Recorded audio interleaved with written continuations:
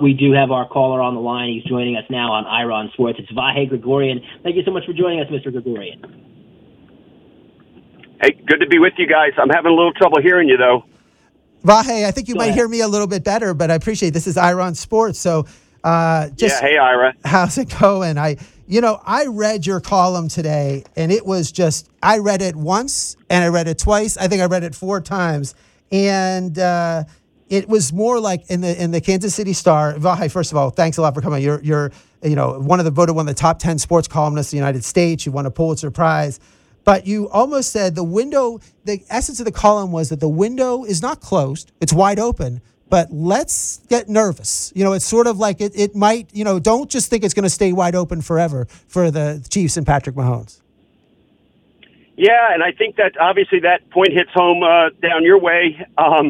But it is interesting. I mean, I think you get to this place where you feel like, well, okay, this guy's the magic unicorn, and this is going to be like this forever. He's still young.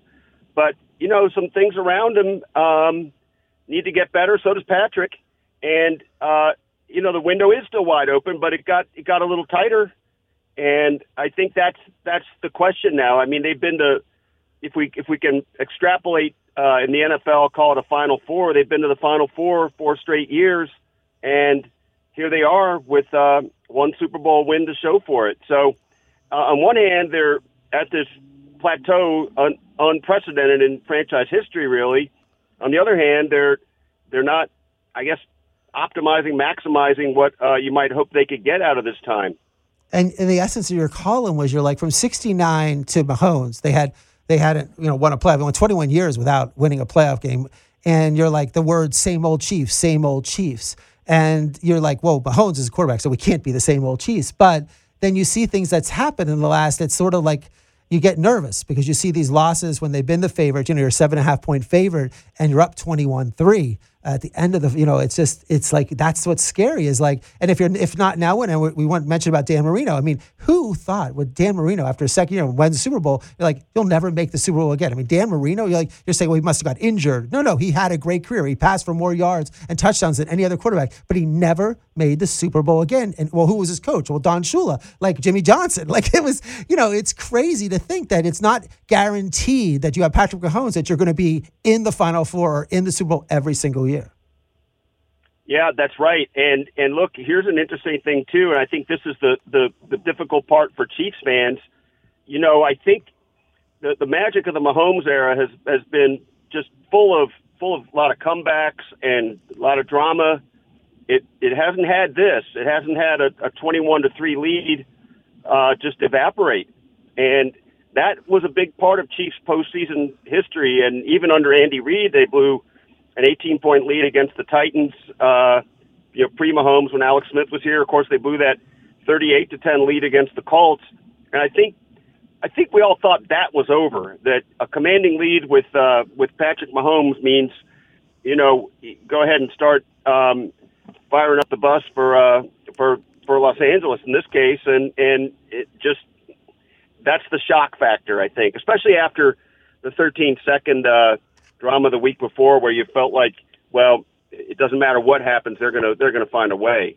And you mentioned a great point about the great players. I mean, we're down here in South Florida, certainly Tiger Woods. I mean, Tiger Woods has a lead in a major, it's over. He's gonna play smart and win the tournament. And you didn't see, Brady, how many leads of 21-3 has he blown in his? And you were just in total shock that it's like, again, I would listen to talk radio in Kansas City after the game, and people are complaining about the defense. And I'm like, the defense? Like, you held them to field goals. I mean, it was like 4 field goals and 2 touchdowns. I mean, it's like, don't blame the defense. I mean, it's like you scored 3 points in the second half and at 84 yards from a quarterback that you're paying $500 million to. I think that's where the shock of the loss comes from.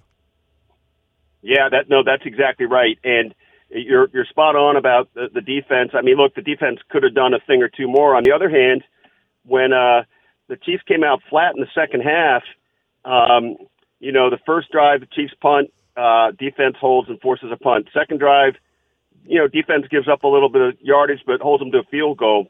The play that broke the back, I think, it really was the interception by the defensive lineman. I guess it was a middle screen, and Patrick really telegraphed it, or they really scouted it, whatever you want to say. But that was when I stopped writing my early running copy about Chiefs winning and decided I better get invested in the possibility of them losing. Oh my! I mean, and Mahomes is not thrown a lot of interceptions this year, but it seems like those are the type of plays he throws where he's like trying to force it, trying to throw it in that perfect pass, and it was like a little too cute for school, and it just worked out. And these defensive linemen now are like when he throws the ball, these defensive linemen are athletic. I mean, they know how to and he's not. I mean, I know they list Patrick at 6'3", but he looks a little smaller than 6'3". But it's like it's sometimes you can't throw it over these tall 6'7", 6'8" defensive linemen. Well, that's right. And what's really too bad is that kind of the narrative of Patrick's season, kind of the arc of his season, had been that after getting a little scrambled in the first 7 games with a few things, the defense was really bad. He was pushing too hard. He wasn't being patient. He had really gotten into a rhythm most of the last part of the season with, we're going to be patient. Now, I don't know why the Chiefs got away from the running game. I think that they made some curious calls, especially, we're going to point to all these different reasons they lost, but really it came down to 1st and goal at the 5 with 1:30 left. They run one play. McKinnon runs 1 yard to the 4. It's 2nd and goal. They've got 1:26 left now, and Cincinnati's out of timeouts. So score. Go ahead and score. Get a touchdown. And they got a little, as you said, a little too cute for school. A sack. You can't have a sack there, and then you can't have a second sack there. And that was it. I mean, we were talking in the press box at that point, like, doesn't Cincinnati have to let them score a touchdown? And the Chiefs couldn't even get in. Well, we're talking to Vahe Gregorian, the sports writer, columnist for Kansas City Star. When I was on the 50-yard line, 25 rows up, and I'm looking at that, and when they handed the ball off on the second down play, I thought they handed to McKinnon, and McKinnon just walked right into the touchdown. And I'm thinking, oh, they scored. And I thought, like you, did Cincinnati just let him score because they want time? They wanted time to go back for the touchdown. I was shocked by that, and that was just amazing. And then at the end of the first half, the 21-10 and I know Mahomes, I heard the interviews where Reed said, well, I gave him the wrong play. Mahomes said I was greedy. And I thought, well, with 5 seconds, why not just run one quick play and then just kick the field goal? And then the backwards pass to Hill made no sense whatsoever. No, it was. And I think really, Andy's always going to, protect Patrick. I mean, I think the idea of that play was, you see something in the end zone, throw it, otherwise throw it away, give us a second or two to kick a field goal. I think that was the idea of the play. And for whatever reason, Patrick seemed to think Tyreek could get by 2 guys over there, but he didn't have the right angle. And, the clock ran out. I never saw this replay, but I've heard people talking about that Patrick was trying to call a timeout after that he didn't have. I never saw that myself, but enough people have said it that I'm sure it must be true, which suggests to me that, he might not have really understood the situation they're in. Now the clock ran out anyway. The timeout wasn't going to cut it, but it speaks to maybe that he just didn't have the right feel for the moment. Right, and you're playing at home. You're playing at Arrowhead, and I've been to 25 NFL stadiums. Now certainly the indoor domes, the Superdome, even SoFi are loud because they're a dome. They actually create, but from an outdoor stadium, Arrowhead is the loudest I've ever heard. I mean, it's the loudest stadium, and it's such an advantage for the Chiefs. And it seems like you got to be used to it. I mean, he plays in this at home 8 times a year, 9 times a year sometimes. So that would be. I guess, do you think, where will the Chiefs go? I mean, this is the big question and no one knows, but where do they go from this? Like, is this something that's going to propel them in terms of getting more focus? Are we going to look back after they win 2 more titles? I mean, again, the Patriots, after they lost to the Giants in the Super Bowl and had those crazy losses, you're like, wow, and then they ended up winning more Super Bowls afterwards. Or is this something that might, this could be like when we started looking at the turning point, like this could have been the high watermark for the Chiefs?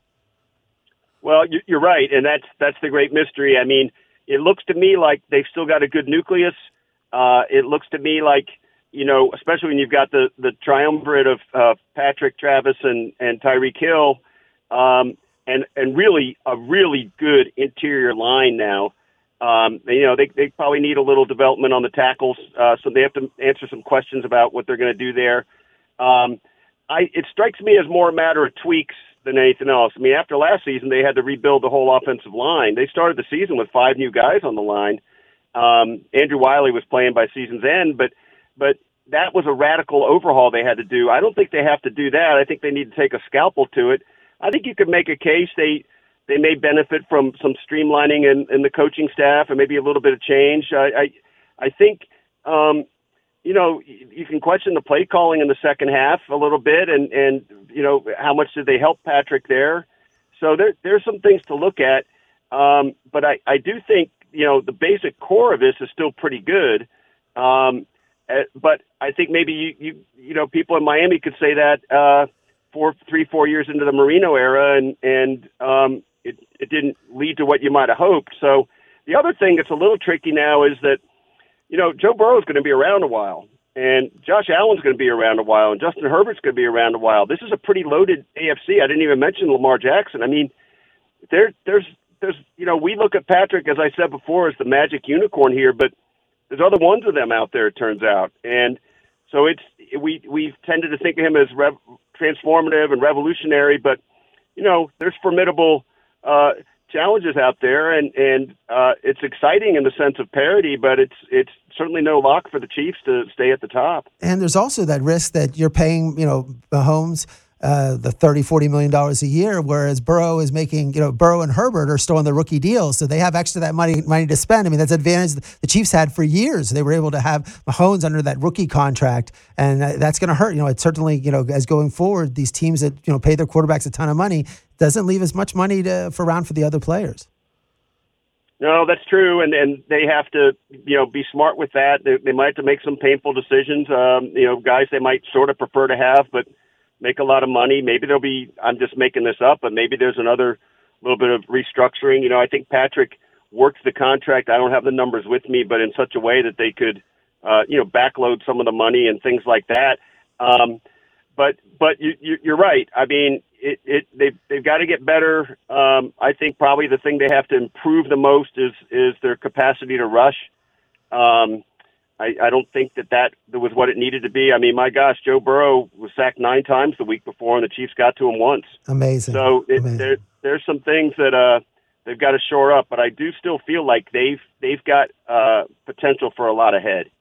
That's good. That's good. No, and one last question is, I noticed I got there super early before the game. They were so relaxed. Like do they normally before the game just go in their sweats and just play games? Like I've never seen a team, and the only other time I saw the Ravens come before the Ravens when they lost to the Titans. I made that comment earlier on the show. They seemed just so. I'm like they're either too relaxed or whatever because they were like playing games. Mahomes is running pass patterns. Hill's throwing the ball. Kelsey throwing the ball. Like they're just like a bunch of kids out in the backyard playing football. And I'm like, were they too relaxed? I mean, is that just, you didn't see the Bengals doing that.